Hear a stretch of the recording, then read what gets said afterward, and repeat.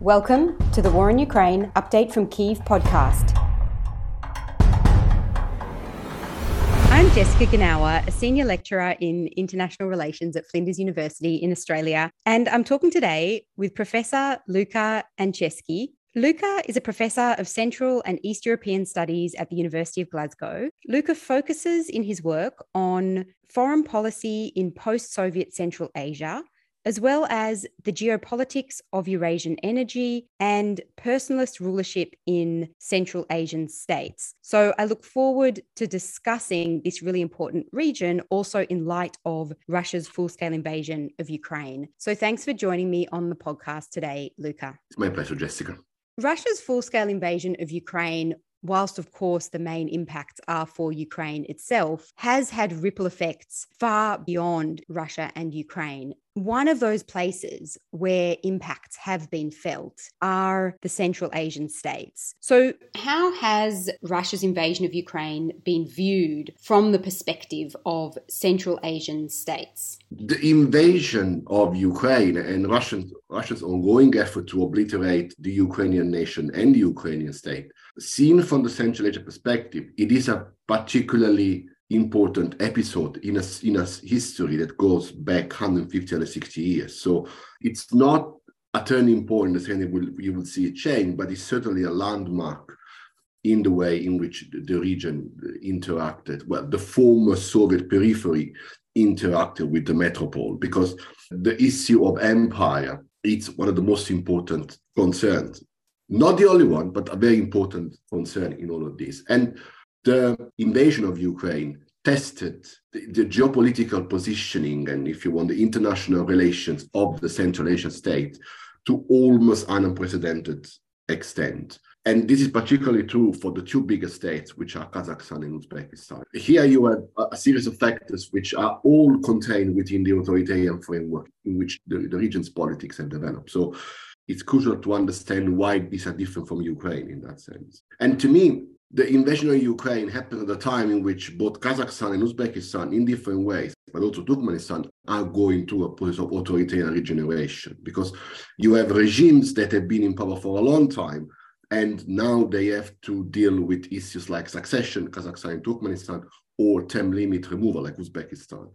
And while they're trying to perpetrate a non-democratic rule, they get this pressure from Russia saying, what are you going to do now that we invaded Ukraine? We saw it last week at the UN, none of them openly condemned the invasion of Ukraine.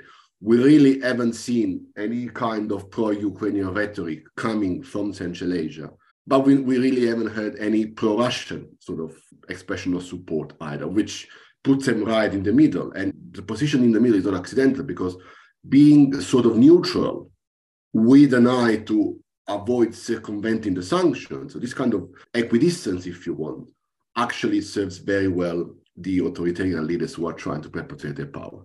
So this is the kind of the perspective on which you have. It's an episode in a continuum. And if I want to enlarge a little bit the view, you must have seen, or maybe your listeners have seen, the video in which there was the Russia Central Asia meeting at some point last year, in which the Tajik president Emomali Rahmon went for 11 minutes, addressing Putin about the necessity to change the way in which the relationship ends. And we have a lot of analysts, particularly from North America, who said, well, that's an indicator that Russia is not declaring Central Asia. Well, I would disagree with that, because at the end of the speech, if you listen to it, Rahmon asked for more money, which is not a sign that they want to separate away from Russia. So I think that the invasion, and I'm closing here, has the effect to crystallize a moment in the relationship in which the Central Asian leaders within their authoritarian agenda try to recalibrate the way in which they interact with Moscow. So could you say a little bit more about that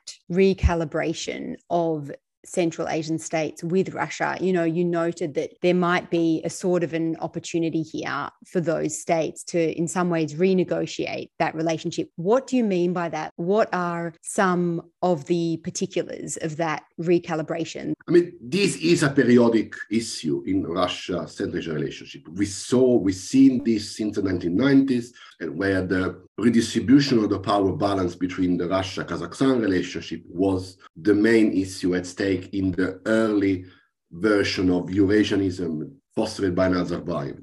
the former Kazakhstani president.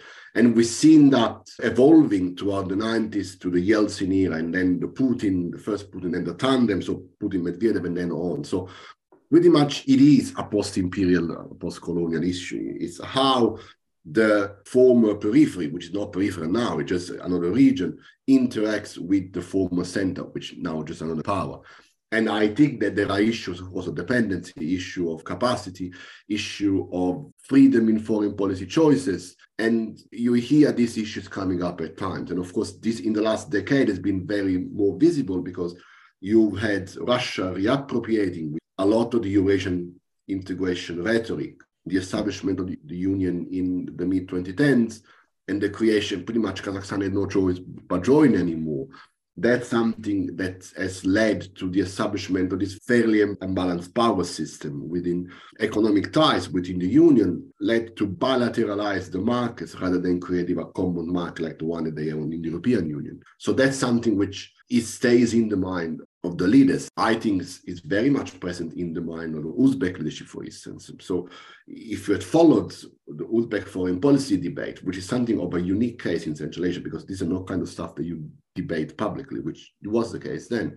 There was a point in which the state engaged different citizens or people like me to debate whether or not Uzbekistan should have joined the Eurasian Union. That kind of issue is gone completely with the invasion because they recognized that it was not just a technocratic exercise, something economic, but it became very much about foreign policy alliance, sovereignty, and independence. Russia is isolated. That's something which no one can argue about. And the Central Asians perceived that it's a moment of weakness for Russia. And in order to let Russia understand that they will not shift field and go into the pro-Ukrainian field, they ask for something else, different treatment, listen to us, try to do what we ask you to do and give us more money. So that's something which I think is a recalibration. So having a more equal relationship, I mean, I'm not sure what Putin thinks about it, but the relation is changing. It has not changed, but is changing slowly. Mm-hmm. And Kazakhstan is in quite an interesting position given their long border with Russia. Do you think that this policy of not aligning with Russia's invasion, but also not openly condemning it, is intentional on Kazakhstan's part and I guess other Central Asian states that have followed a similar policy? And what are the drivers of that choice? I would say that, beyond Syria and of course Ukraine, there was a third episode in Russian military adventures overseas in 2022, and that was Kazakhstan. So 6 weeks before the Ukrainian invasion started, Russian troops under this CSTO umbrella, they went into Kazakhstan and sort of solved the revolution that was happening and reinforced Tokayev's rule. I seem to me that Kazakhstan staying on the fence of the debate on the war is something that it's payback for that episode. So I think that if we understand the way in which the invasion happened vis-a-vis the domestic policy, which is always the most important factor to understand their foreign policy as well. We then understand why we've had Kazakhstan being relatively neutral and why Uzbekistan, again, their foreign minister was sacked because at one point he expressed some vaguely pro-Ukrainian ideas. He was sacked the day after. So again, they're trying to keep this equidistance because what's at stake is very important. You have significant, of course, political ties, you have cultural ties, you have economic ties because Russia maintains a very important position in the ranking of trade and investment for Central Asia. But there's also one more dimension which I think is important, is the fact you have people-to-people ties. People-to-people ties are, of course, Kazakhstan, that has a significant Russian minority in place, in particular regions not far from the Russian border. Uzbekistan, which on the other hand has got the opposite, has got a very large diaspora of labor migrants living in Moscow and Petersburg. Same with Kyrgyzstan. But now you have a third dimension to that. You have the relocanti, so Russian people who, in order to avoid the conscription, they went to Central Asia. Some of them moved on, some of them will stay, creating a new wave of Russian settlers in Central Asia. So it seems to me that we need to reassess how the relationship works. It is a time in which this relationship undergoing significant change, but it's not the end of the story so far. Mm-hmm. Yeah. And I wonder whether there is any sort of sentiment there within the Kazakhstani domestic context that there could be a possibility where Russia might try to actually forcibly assert their influence within Kazakhstan? Or do you think that that factor of regime type, which you mentioned, that Kazakhstan is obviously governed by an authoritarian regime and not a democracy like in Ukraine, does that factor differentiate it enough that we wouldn't be likely to see the sort of scenario where Russia might actually come in with military force into Kazakhstan? Well, you're spot on, Jessica. I think that that's the main difference. That's why I don't think there is a scenario in which Russia will invade Kazakhstan. And that was never a likelihood. I mean, it wasn't one of those absurd nationalist calls, which we actually heard quite frequently throughout the 90s, a little bit more sporadically from then on. The reason why the Kazakhstan is part of Russia's network of authoritarian support. And Russia supports the Kazakhstani authoritarianism to the same extent, well, to a bigger extent to which Kazakhstan regimes support Russia by not sort of being entirely pro-Ukrainian. Kazakhstan does not have the geographic position of Ukraine in which integration with EU or NATO are an option. I mean, so I don't really see that that's happened, which leads me to wider consideration about the issue of empire. I mean, yes, there is a definitely an imperial consideration in the way in which Russia invaded Ukraine, and it's certainly the way in which has been nationalist agenda that they've been pursuing. But I think there was much more preoccupation with having a successful pro-Western democratic state very close to Russia that led to the invasion. And you will not see the replication in Central Asia. You will not, because there is no prospect for democracy in the region, unfortunately. And the international alignment of the state is very much anchored, as it should be, within Asia, so Russia and China. But mostly, these are inward-looking states. These states manage their foreign policy, frame their foreign policy, only in order to strengthen their domestic power. They may do so like Kazakhstan through engagement, or they may do so like Turkmenistan through isolation. But ultimately, the end result of this policy is sought at domestic level. And it seemed to me that that's something which is going to keep going for the time being. Mm-hmm. And do you think that with Russia's invasion, which has brought this weakened position for Russia, do you think that we might see those Central Asian states seeing an opportunity there where they can actually become closer to China and by virtue of that also distance themselves, if they feel that that's desirable, from Moscow? I wouldn't regard getting closer to China the consequence of getting further away from Russia. I don't think it's a Cold War situation in which it's a zero-sum game. I think they're perfectly able to be close to China, close to Russia, or opposite, far away from Russia and far away from China. I think that they have managed to, and we should recognize that there is a very important amount of foreign policy agency to begin to Central Asians. And that's how they understood, they operationalized their great power policy. Having said that, I don't really think that you're going to see the strengthening of the ties with China, because China does not offer the same panoply of options that Russia does in terms of political support particularly. I think what you're going to say a redistribution, a recalibration of the way in which these states deal with the Putin regime.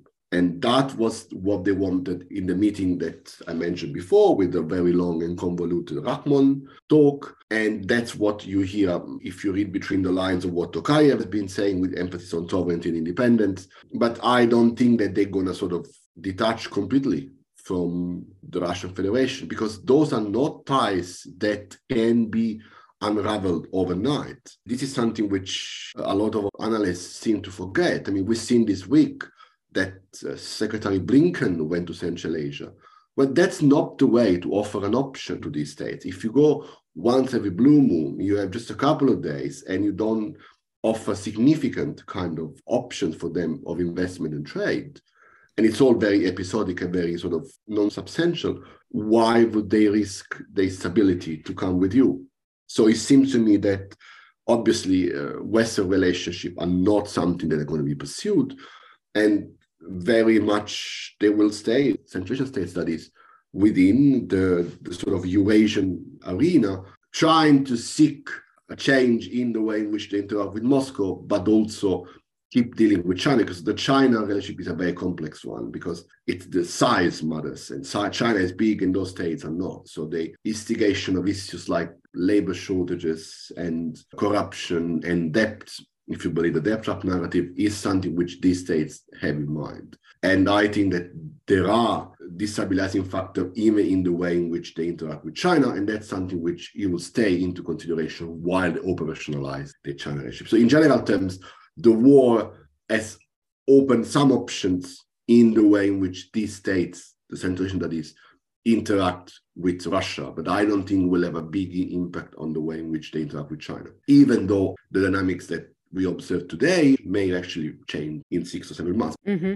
And you mentioned that these states do all have authoritarian regimes, and whilst authoritarian leaders might represent the populations to a certain extent, that's going to likely be limited to certain segments of the population. So is there a kind of a disconnect between the way that Russia's invasion is being viewed and the way that relations with Russia are being viewed by political leaders, political elites, and the way that that might be viewed more broadly amongst populations? I'll respond vis-a-vis Kazakhstan, because that's the country which actually have done research particularly on this. And I think that there is a specific anti-Russian component in the discourses of Kazakh. And I think it has returned very much in a lot of the narratives that we heard. These are relatively mainstream position, if you want. They're not very niche. A lot of people think that Russia is becoming too dangerous.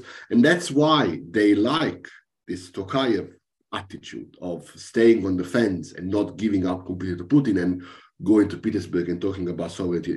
So that's something which is seen as relevant for the way in which the people look at that kind of foreign policy aspect. Obviously, there are limits as to the extent to which the state can sort of respond to this rhetoric for 2 reasons. The first one, of course, is what we mentioned before, because of the authoritarian support. The second one is the fact that Kazakhstan is a multinational state, and you can't alienate completely the Russian population because it's not doable. So it seems to me that it's become something that is played at rhetorical level.